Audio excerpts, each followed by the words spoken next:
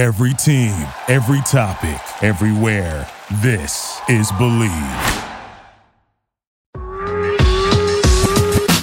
Welcome once again, everybody, to Major League Beginnings. Hope you're all doing well. Well, today, Mark and I have a very special guest. He's a former big league slugger. He's Greg Vaughn. And Mark, I know most fans are familiar with your former teammate because of what he did on the field for 15 seasons, but there's really so much more to this man than the All-Star games and the statistics. So true, Mike. The identity for Greg Vaughn, obviously you start looking at the numbers and you focus on the home runs and his ability on the field. But every teammate has the ability to resonate with people. He had that, and I felt like it was so important to know that I had to learn from these type of guys. Greg Vaughn was the example all the time, but he learned from a lot of his guys, and you'll understand what molded Greg Vaughn in this podcast. Greg, we do appreciate the time, and we want to start with what we believe is your signature moment as a big league player. The last game of the 1998 regular season, last at bat, you're chasing home run number 50 on the year. You're playing against Arizona. It's a real close ball game. You had been stuck on 49 homers for what seemed to be about a couple of weeks. Walk us through the moment you got into the box. Well, I think it started before that. I think I was stuck on it for like a month or a month and a half. And I went in the tunnel, like right before the ninth inning. And I said, you know what? And I basically cussed myself out a little bit and said, 49 is not a bad number. It's still a great year. And then I went up there, and then it just happened, and then I think the awesome thing about it was it is a team game, but that was special to be one of a few individuals at the time to hit 50. But just to have your teammates' reaction, from Davey Lopes, to Flan, to and in the cross home plate, it looked like the Little League World Series. You don't see that in the big leagues. So they were just as happy as I was, and I think it enabled me to relax a little bit more for the playoffs. What a huge moment it was. Only 27 players have hit over 50 home runs, 50 or more. So that puts things in perspective. I'll give you a little context because being a teammate of Vonnie's, and as a team, we struggled leading up to that moment. And it was an icebreaker. There were two things that happened consistently with our 1998 Padres club. It was Greg Vaughn with big home runs, and we talked about the 50. But it was also the closer, Trevor Hoffman, who would come in and shut the door. And that ball game was 3-2. Why I say that, Vonnie, is that when you hit that ball, and it was a line drive into the left field corner, I've even said this to Mike before. It felt like all of us were in the batter's box with you. And when it went out, it was just joy. And you mentioned it. It was like a College World Series moment where everyone gets to home plate and they're excited. We all came out of the dugout to embrace you. And I remember grabbing you and hugging you because it was so special, because we know how much you meant to our club, but also what it meant to you. And when you crossed that plate, what was that feeling like coming in with your teammates? Well, it was 34. You were, I don't remember even touching home plate. I just remember seeing, Face, who we call Joey Hamilton, playing, with their arms extended, you know what I mean? And basically running directly in the arms and them picking me up. And it's a moment you'll never forget. I don't even remember, like I said, touching home plate. Vonnie, you have 15 years in the big leagues and 4 All-Star teams, and then that 98 run with Mark to the World Series. But give us some perspective on what the 50-homer milestone means to you when you evaluate your career as a whole. You know what? It's people think it's ironic that I've never Googled myself or don't really know my numbers. And the only reason I do know my numbers is because, Greg Vaughn hit XYZ, Greg Vaughn did this, and it was still not enough. You know what I mean? We didn't win the World Series, but to be able to be in that, that small list of players that have hit 50 home runs, that's special. But like I said, I've never Googled my numbers. I've never played for, numbers are part of it because, that's, you want to secure yourself financially and you want to be able to, provide for your family. But I've never Googled or looked up any of my numbers to this day. Interesting aspect to that is that you have help. Hitting coach Merv Retman was big influence on you, but also giving credit to a guy that's right next to you that we all watched was Mr. Padre, Tony Gwynn. Could you elaborate a little bit of what Tony meant to you, and especially in that 50 home run season? He wasn't a home run hitter. He just hit line drives all over the place. But he helped you mentally, didn't he? Oh, yeah. Well, you know what? I think, after 8 years and 3 All-Stars or 2 All-Stars in the American League, and, you establish yourself over there, you come over, you think you know how to play, and you think you know how to hit. I think Merv and Tony simplified it for me. And even, you can attest to this, Mark, Tony made it even sound simpler than it really was. You know what I mean? Mm-hmm. And I think, he was a little bit of, he didn't go out of his way, but he would be there if you asked him. So I asked, and I think that year in spring training, every day at 6:15, me, Merv, and Tony were in the cage, and he put the tee on the outside part of the plate and said, let's go to work.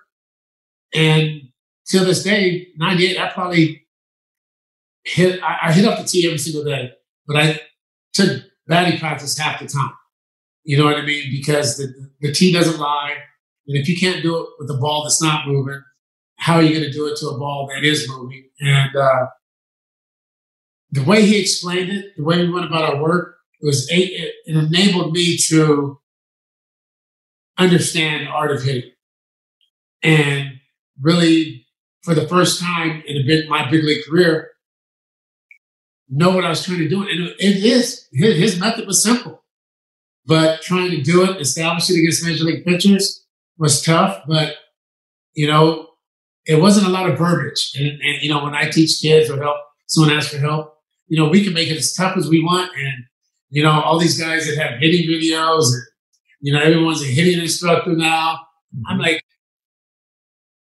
I know if I thought about all the stuff that they're teaching right now, I probably wouldn't have made it to the big leagues because it'd be strike 3 every time. You know what I mean? And Tony he kept it simple. When he moved, you move, and take the swing. That's his favorite word. Take the swing, and it'll happen. But we did a lot of work. And like I said, I understand it starts with the feet. It's the foundation. Where a lot of people say, oh, he's different because, his elbow's like this. Tony never changed my stance.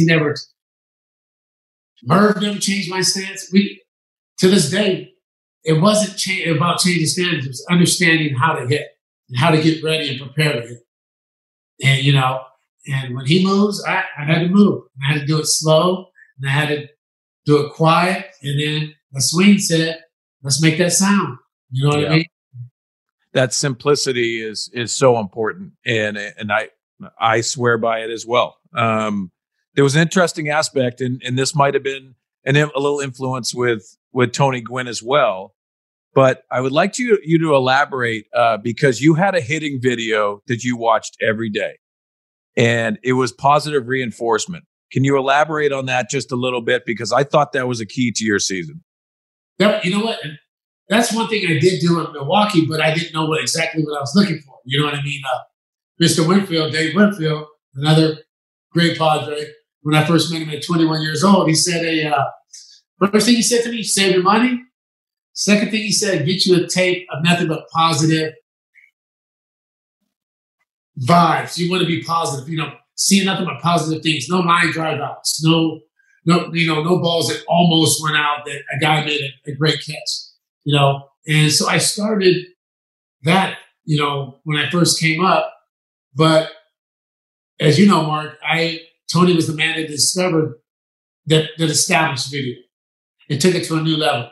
I mean, I have machines here now, but I forgot how to work. You know what I mean? It's but I'm a visual guy, and we know how tough this game is. When I talk to players, it's a tough game. I have two boys that play. It's tough, and so I try to go into it watching nothing but positive things to get myself in the right state of mind so good things would happen. Simplicity is great. Mechanically, you worked on a few things, but mentally you had that edge, and that kind of snowballed a little bit in that year that you hit 50 home runs. And why I say that is that I would always ask you on a tough night, because I always wanted to check in because that's how close we were. But I always checked in with you and I said, man, that guy was tough tonight. And he goes, and Vonnie, you can even attest to this. You would always say, you know what? Tonight was 0 for 4. Tomorrow's guy's got to pay. And I think that's a mental edge that really goes unnoticed in the game of baseball these days. And you had that. You developed it, especially in that year. Speak to that if you could.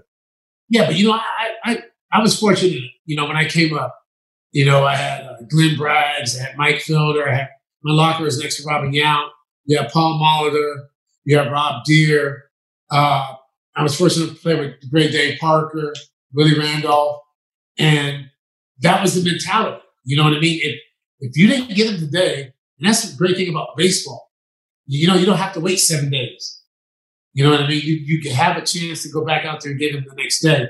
And that had to be your focus, your mental approach, because what's already happened is gone. I can't chase that 0 for 4, but that 0 for 4 can turn into 0 for 40 if I start dwelling on it and concentrating on it too much.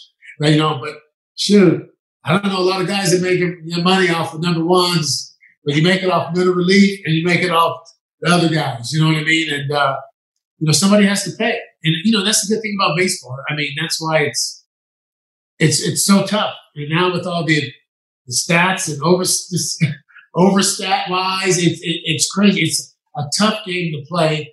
And I just think we had to learn how to play before. Mark, you can attest to this. Mm-hmm. We had to know how to play baseball. We didn't look all over the place. We had meetings. We communicated. There was always veterans around to tell us and teach us and who we learned from. So it was a way that, for me to see the game now and they've called timeout and see a guy run out there and give the outfielder a card where to play a guy. We had meetings for that. I mean, baseball wise, I could go watch my grandson play T-ball and I could tell you what the first guy did. You know what I mean? I don't need a card. And I can tell by his swing if I needed to move to the right or to the left. I knew, if he was a pull hitter, not a pull hitter.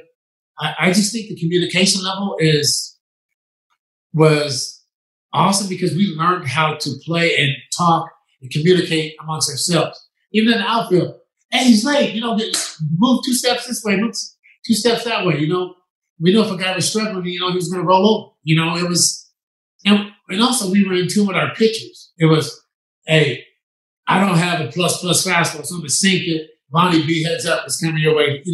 That's what we did.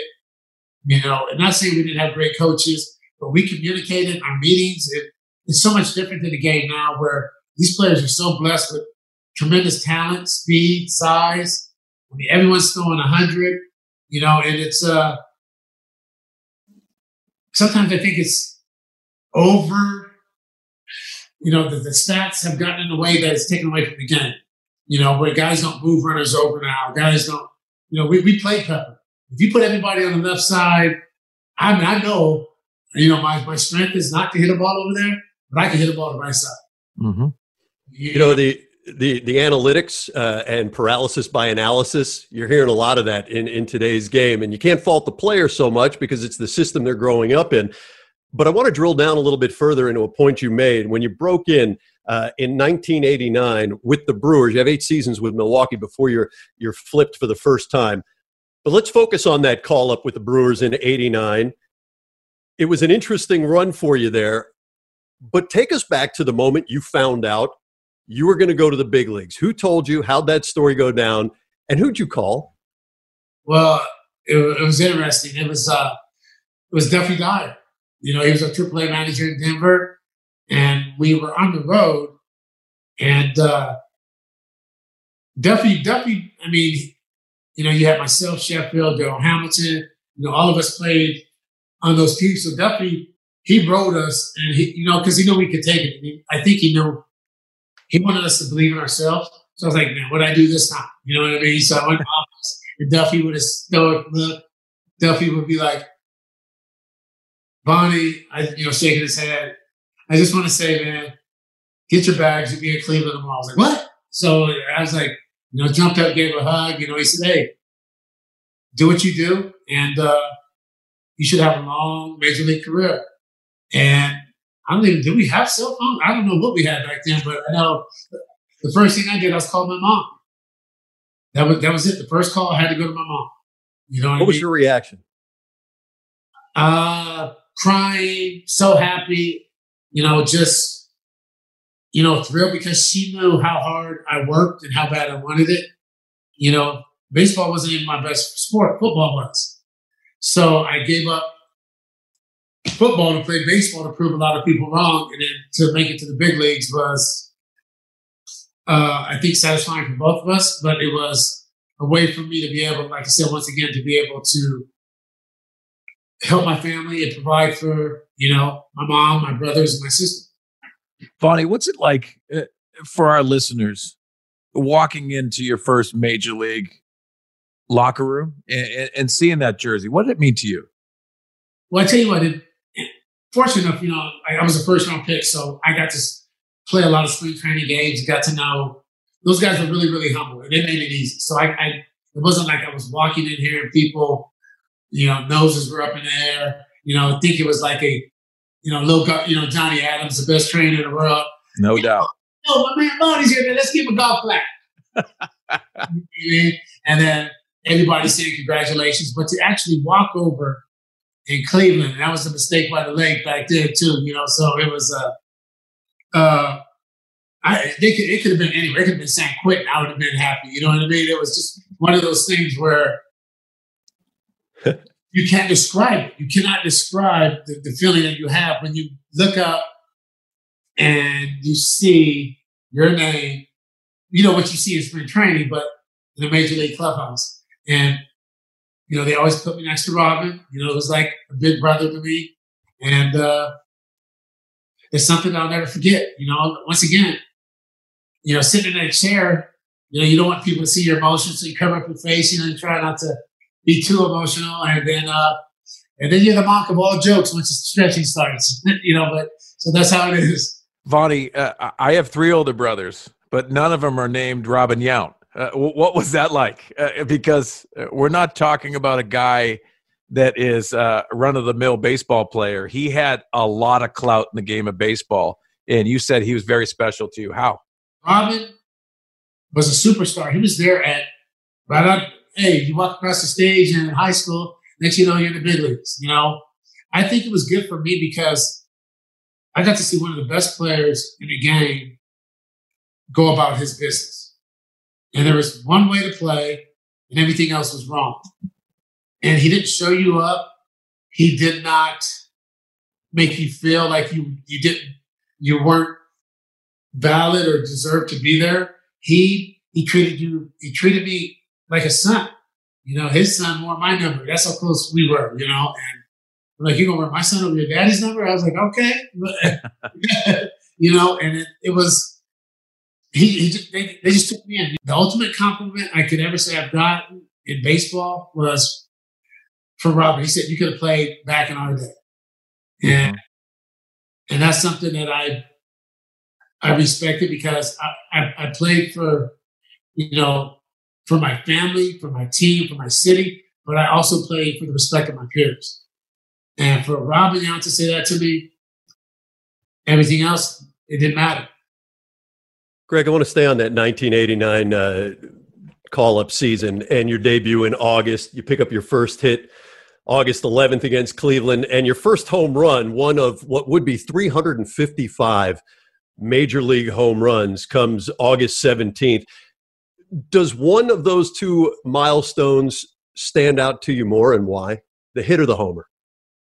I think they're both significant because one was on the road and one was at home. So I think that the hit, once again, I'm telling you, I played many spring training games, but that first at bat, I mean, I literally, my leg was like, I was so nervous. My leg was like bouncing off the, like a toe tap problem, before a toe tap.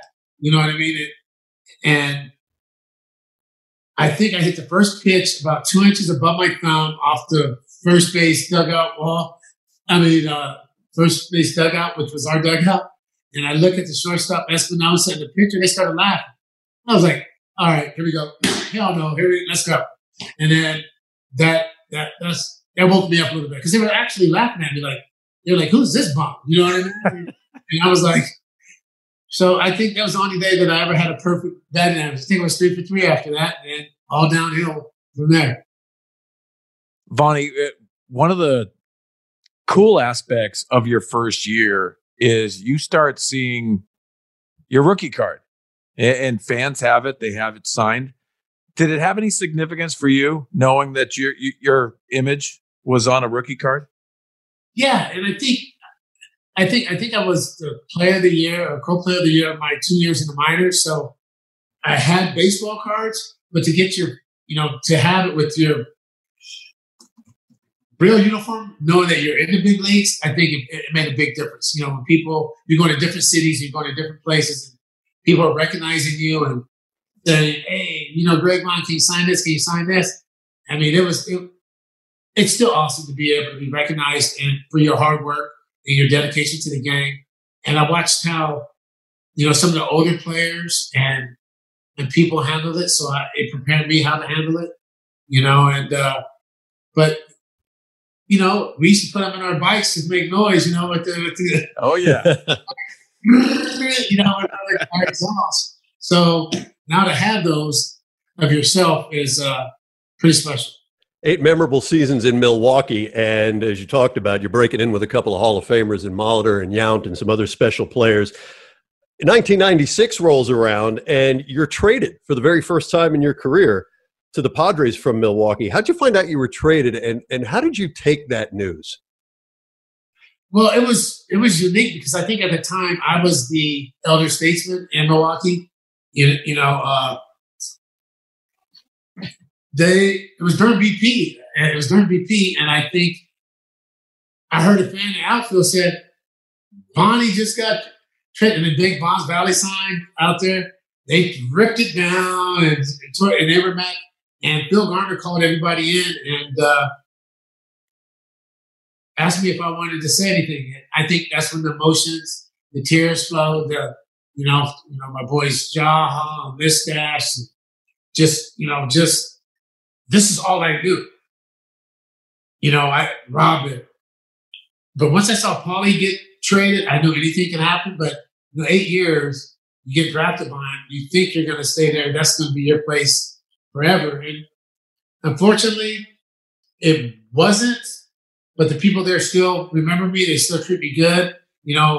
Doing fantasy caps and stuff like this. I had a kid come up to me this last year, and some of these guys look older than me. So I'm like, hey, how old was I when how young were you?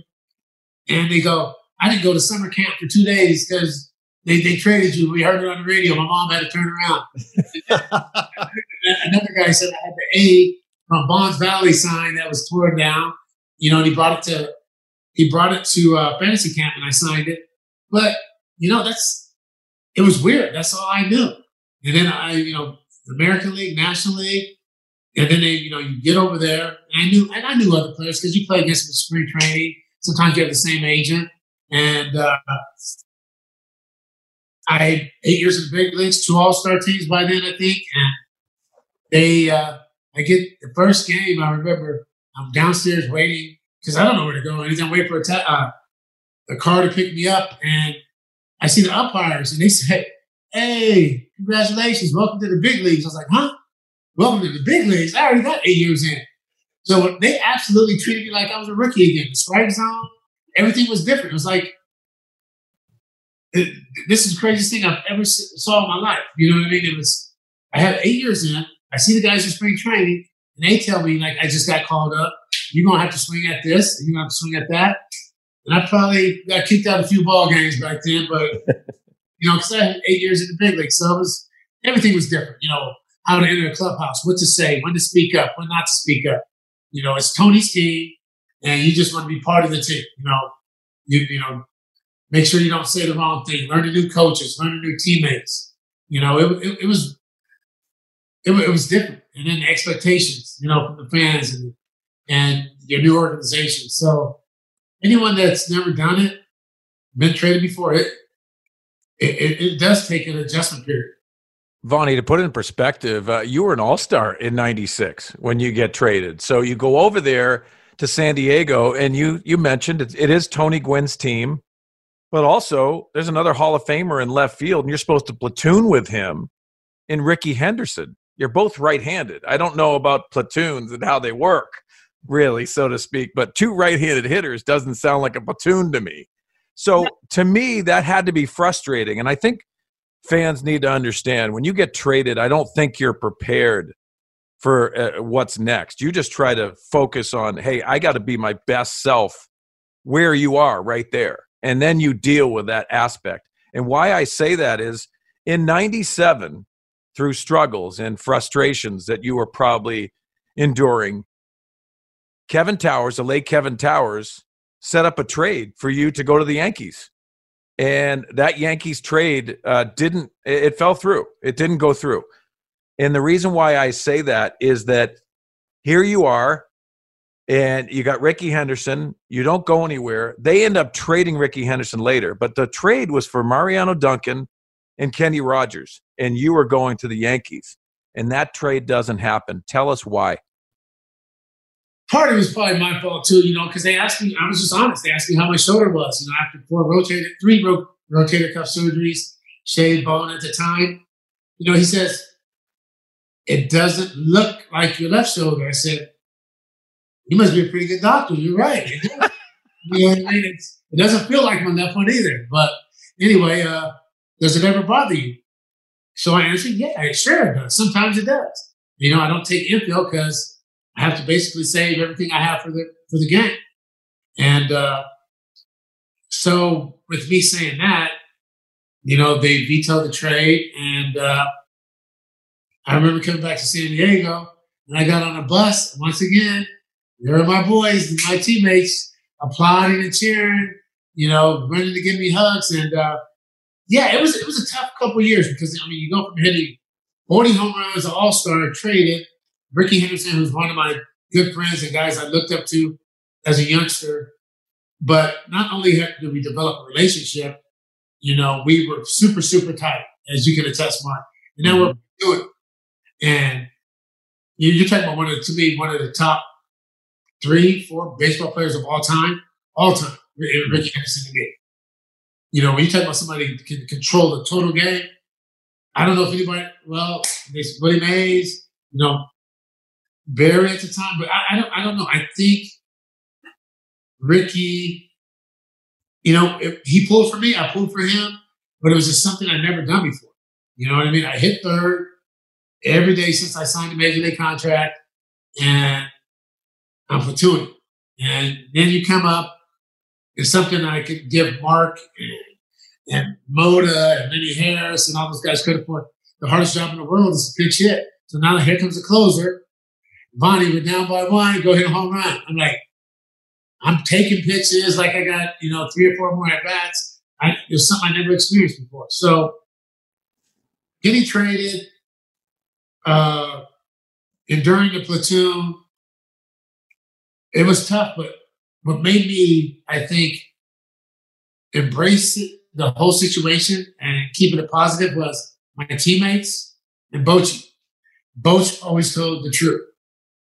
And that's something I respect. Hey, I want to play both you guys. Hey, we're trying to move. When it was time to move Rickey, it's fine, we're trying to move him. And me and Rickey understood that. We understood that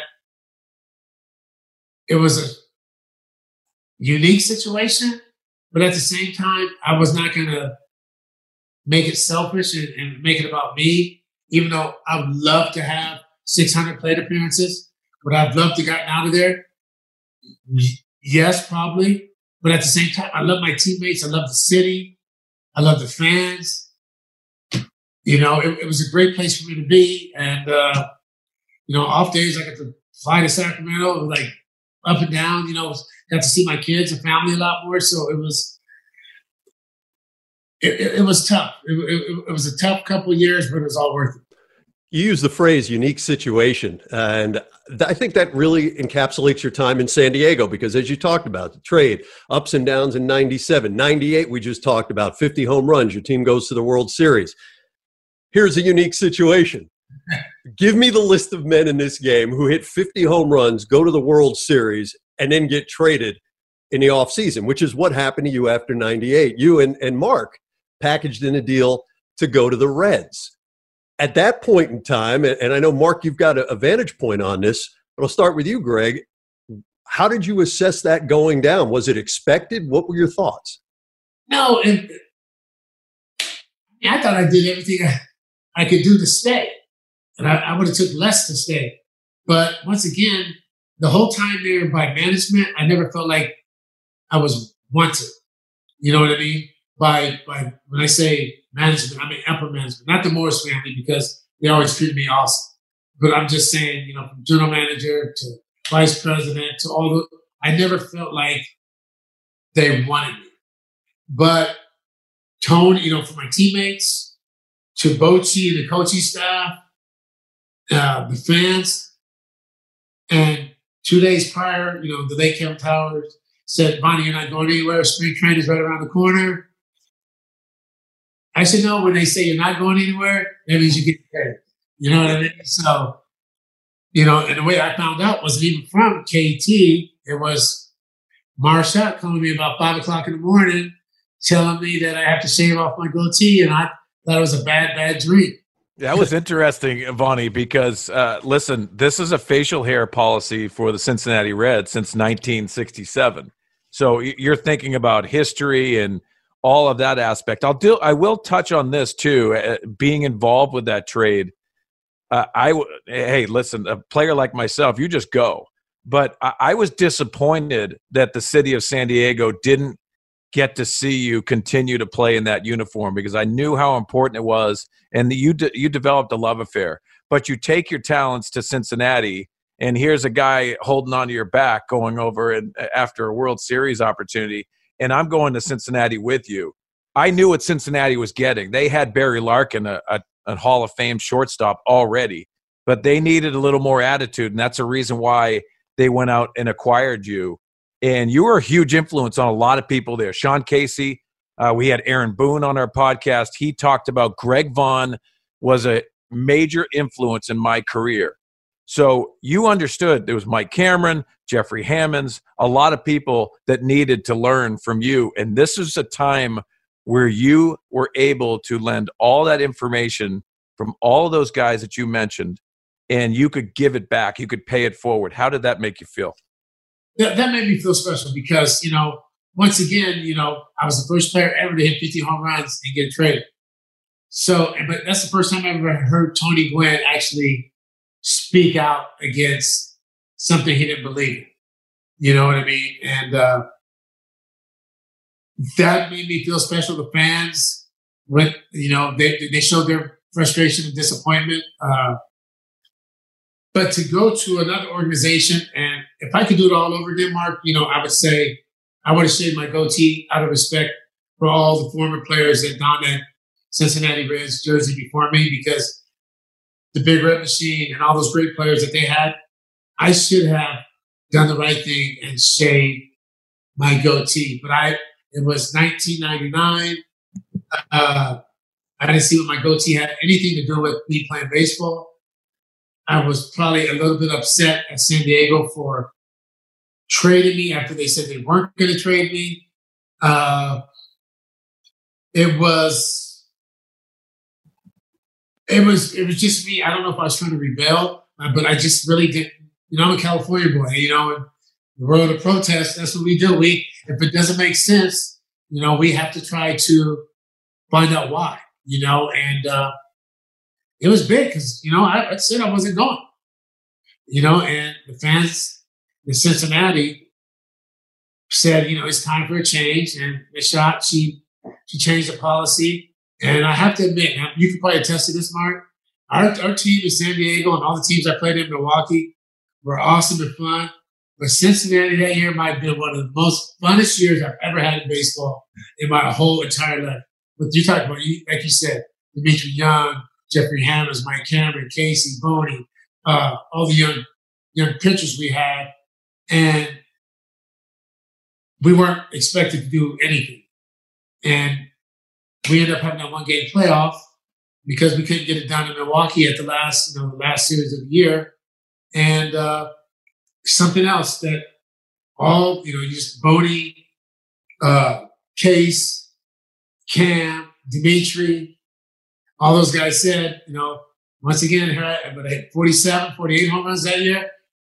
Now I'm a free agent. They didn't re-sign me because I went either. Greg Vaughn, Ken Griffey Jr., I'm taking Junior, best player in baseball, and I wish there was a way both of us could have played on that team, but they said, we go from first place, now they're in last place, and they go, they said the best player in the game, what's the problem? They said, we miss Bonnie. He had us ready to play every single day. And you know what, Bonnie? 95 home runs in 2 years. You had 45 in a Reds uniform. Interesting aspect, and it's an inside story that I think is pretty important, and it gives perspective, and why I want to tell it is from mine. You just hit 50 home runs, and we went to the World Series in 98, as we alluded to. You're hitting 45 home runs for the Reds, and we have a potential to go in the playoffs. There's a common denominator here. But an interesting story, we had a hitting coach there with the Reds, and you had a certain style and a formula that hit you 50 home runs the previous year. We're all creatures of habit, right? So we go into the batting cages, and that's where you dive in. And I spent a lot of time with you, and I wanted to because we had the same mindset of how we could get it done in our individual jobs. And I had a lot of respect of how you went about it. But why I tell this story, our hitting coach in Cincinnati to start the year was Dennis Menke. And I remember this comment, and it resonates because it molded the way I thought in the game for a long time. But you come over with 50 home runs, and I'm setting this up, and you have a conversation with Dennis Menke, and I happen to be right next to him. And he said, what do you like to do? And he said, well, Greg, you said, I'd like to do soft toss from the front to get ready. I've always done that. Dennis Menke, the hitting coach of the Cincinnati Reds, looked at you in the eyes and said, I don't do soft toss from the front. And to me, I was like, this can't happen. This can't happen. And you had that conversation, and I remember leaving that cage, and I looked at you, and I know you were steaming. There was some steam coming out of your ears. And I said to you, I said, Bonnie, if he doesn't like soft toss, I will do soft toss to you. And you could put one between my eyes. We need you in the lineup rather than myself. But that was an interesting aspect to you because it fired you up. But I think, again, we talked about the edge you had in 50 home run season. You developed that edge as well in that Cincinnati uniform, which you have to do every single year. Yeah, like I said, it's not taking anything or making light of, in sports, we use the term war, going to war every single day or battle. Taking nothing away from the military and, the importance of what a real war, a real battle is. But being an athlete, you can't just say, I'm going out there to have a picnic. You know what I mean? You're competing. And it is, when you have a hitting instructor say, what do you like to do? And he says he doesn't do this, who's playing? You know what I mean? So we can elaborate and go a little further, Mark. Me and you, here we are, we have, I'm soft tossing a half the tee. You're soft tossing a half the tee. We're hitting off the tee. And we basically took over to a senior. I finally got tired of it and said, hey, I'll come here. What do you guys need? You know what I mean? You got Barry Larkin, soft tossing everybody. We basically policed ourselves and did what we had to do to play. We found a way. And I appreciate that about you because you were somebody who not only was a teammate with me in San Diego, but we were like, you salt and pepper. You know what I mean? It was like, It was one of those things where we went to eat together. We went to the field together.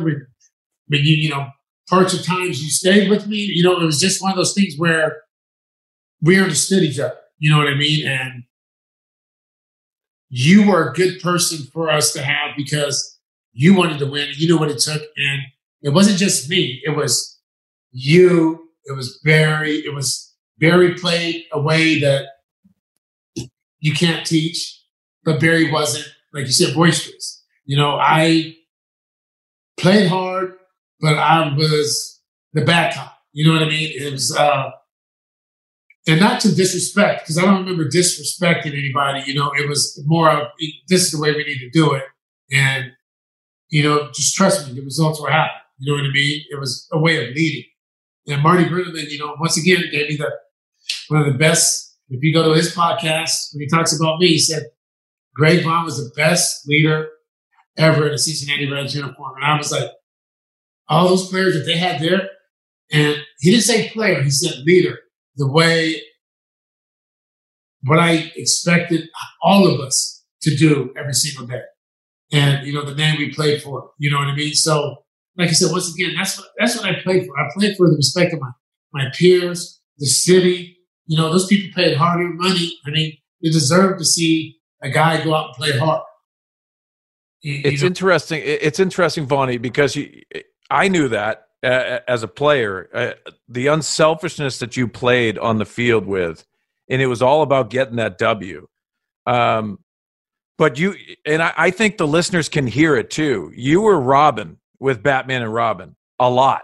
You weren't the man, but you became the man in within that locker room. And I think that's an important aspect to your career, because sometimes that focus that should have been solely on you getting your numbers and getting that stuff done was dispersed to everybody else around that locker room because you made other people better.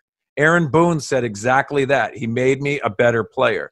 So to me, that's your identity. Don't you think as a player, it was what you learned and what you put out there, and that has to feel really good coming from you.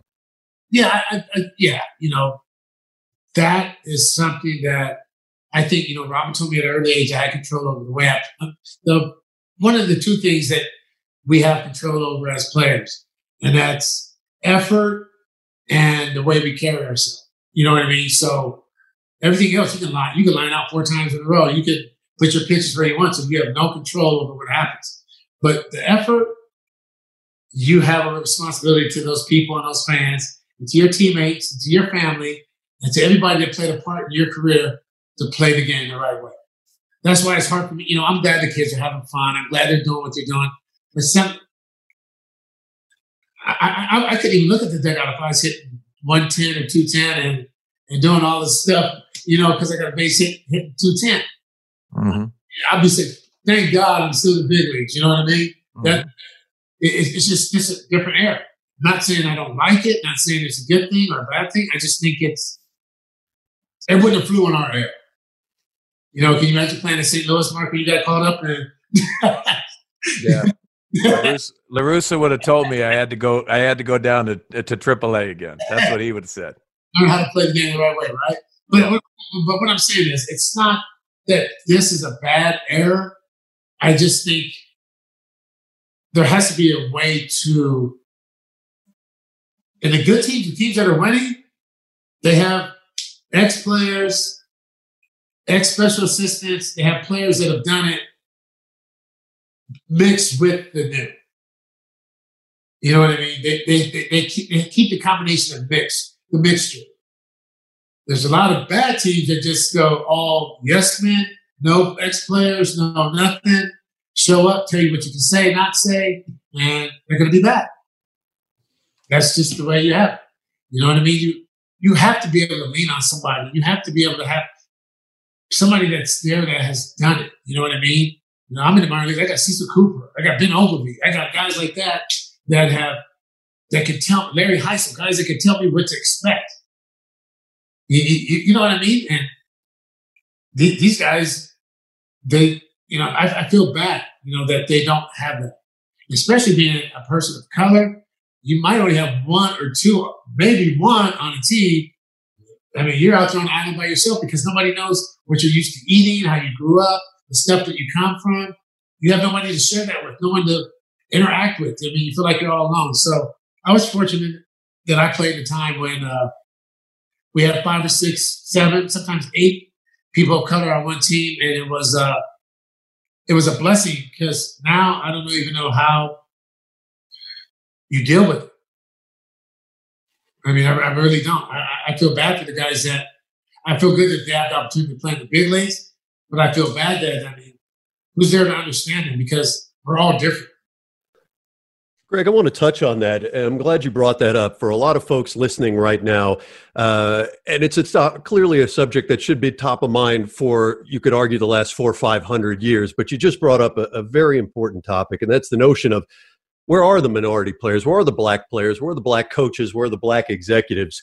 With the Black Lives Matter movement, and you've done so much since your retirement, what are you gaining and what are you assessing from what's going on in the country right now? And in particular, perhaps in a small way, how you think that might impact baseball? Well, once again, I don't think, the Black Lives Matter movement we should get rewarded because of that. I think we should get rewarded because we deserve it. Not once have we ever asked for anything. We're not asking, to be given this and given that. We're just asking to be treated fairly and have the same opportunities that people that aren't colored have. That's all we're asking. We're not saying we want anything for free. We want handouts. I learned at 10. Hey, funny story, playing football. My grandmother, all 5'3" or 4" of her said, I ran a kickoff back, I rushed for 200-something yards in an all-star game, and I cut a screen pass from the quarterback, and we got co-MVP. And she, my lips on the ground back then. And I think, what's wrong with you? Get your lip off the ground. I was like, Grandma, it's not fair. She said, you made it too close. I said, what? She said, you made it too close. I said, Grandma, I did X, Y, Z. She said, evidently, you made it too close. So until we us as a race starts setting our standards higher and outperforming, and which I'm not saying we're not in some aspects, but we're not given a chance. I think we're taking a step backwards. We're the conversations that we're having, me, you, and Mark are having now, I was having as a young man with my great-great-grandfather and my grandfather. You know what I mean? The stuff that they had to go through. And now it's 2020, and I think we're going backwards, but I'm hopeful because of the protests of where we're at and what I see with the millennials and the Generation X, where they will fight for a cause and stand in what they believe, for. But we need people to vote to make a difference, whatever that is. I'm an independent because I'm not going to be a Republican just because of what baseball has done for me. I still believe in what I believe in, and I just think, like I said, as we started this conversation, we're not asking for anything free. We're asking to be given the same opportunity. At least put our name in the box, or because I drive a nice car doesn't mean I'm I deal with a drug dealer or, I rob people for a living. I think society has us, they have this pre-notion that anybody that's a person of color, we cannot be intelligent, we cannot be smart, we cannot be successful unless we do bad things. And that has to stop. So what gives you hope, Greg? These conversations, because for so long they've been avoided. I think the conversations, they need to be talked about. People need to hear what we're saying. Like I said, I have a lot of close friends that they didn't understand until we talked about it. They were like, man, you really do have to have those conversations. This is just what's going on. This is every day. I could go out and get my car today and someone could be having a bad day, pull me over because my car is nice and doesn't like the way I look at them or my response.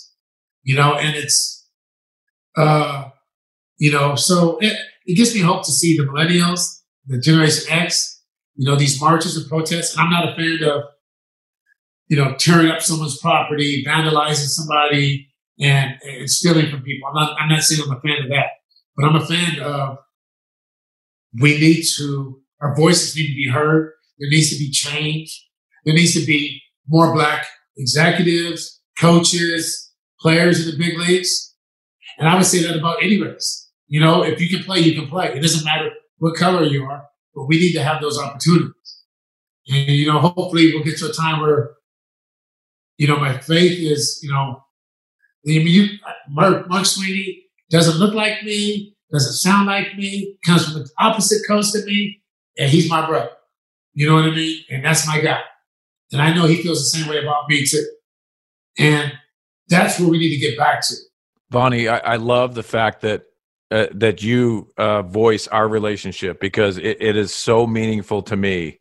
Even when we don't spend a lot of time together, all it takes is one phone call, one message, and that. My question to you, as a good friend, and the communications that you have received from your grandparents, influential people, you've imparted that onto your children, the 3 beautiful children that you've got to raise. I have an 8-year-old son. I have 2 stepdaughters. I need to have conversations about equality, about all of these factors that you're talking about. What's your advice for people out there that need to have those conversations that I have to have with my 8-year-old son? Well, I think, Mark, I think first of all, we have to implement people of color, all different nationalities and races in their lives, because this is what the world looks like. And we also have to say, you know what? I don't care what someone looks like or what they dress like, all that matters is what's inside their body, their heart.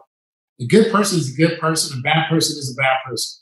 And that's how I was raised. It didn't matter what color you were. My mom and great-grandparents would say, you cannot like white people because of what they put us through. They said, good people are good people. And I think for people to understand is, just because our skin color, judge someone on their heart, on their actions, judge them on their walk and their work and what they do, instead of based on the color of our skin. That's not fair. And I wish Major League Baseball, and like I said, we're not asking for anything. We need people of color in the game to make this, America's game again. You know what I mean? We do. We need to but we need everyone in the game. I'm talking about we need people of color, because we need coaches that are qualified that aren't getting opportunity. We need executives, guys that are smart enough that aren't getting the opportunity to have these positions. Special assistants. How many people of color do we have that are special assistants? It's different. It's different, and hopefully this time next year we can say we're in a much better place as State of the Union.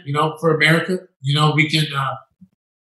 But it's going to take work, and it's going to take a lot of dedication from a lot of people, and people like you and your kids, and fight and come together. Because I'll tell you one thing: hatred and racism isn't something you're born with. It's a top behavior. Greg Vaughn, our guest on this podcast edition of Major League Beginnings. You want to find out more about what Greg Vaughn's doing, you can visit his website. It's gregvaughn23.com. 916 for life, representing the Sacramento area with all of his heart and soul. And let me say, 15 years in the big leagues, 4 All-Star games, a wonderful career. All of it pales in comparison to what he's been able to do as a man, not only in his time in the game, but clearly, as you hear there, all he's been able to do since leaving baseball as a player. His words really powerful and resonating, I think, with a lot of us here today. Greg, thank you on behalf of all of us with the podcast. Thank you so much for not only what you've done, what you continue to do, what you will do, but for your time today. Thank you. And also, my biggest thing is Bonds Valley. It's my foundation, bondsvalley.org. You can go on there and find out what we're doing. Like I said, over this pandemic, we were able to feed 300,000 or 400,000 people in the San Diego area. A couple 100,000 people here. I found, first responders, my Restore, one of my companies, giving them guys,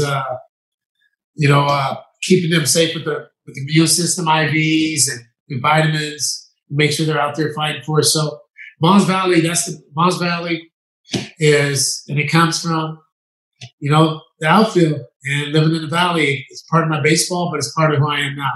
And that's my biggest accomplishment, to leave this place a better place than when I got here. Vonnie, I think all our listeners hear it. I'm proud to be a teammate of yours. I'm proud to be a good friend.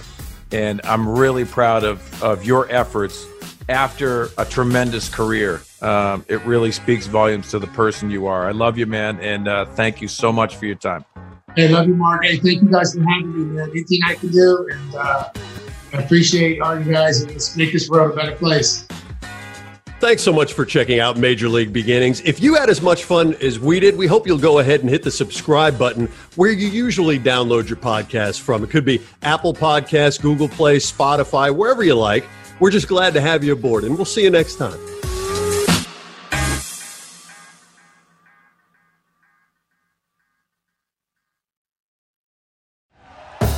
Thank you for listening to Believe.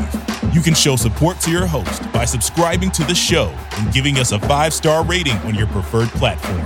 Check us out at Believe.com and search for BLEAV on YouTube.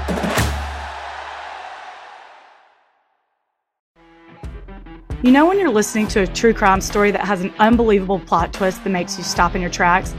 That's what our podcast, People Are the Worst, brings you with each episode. I'm Rachel.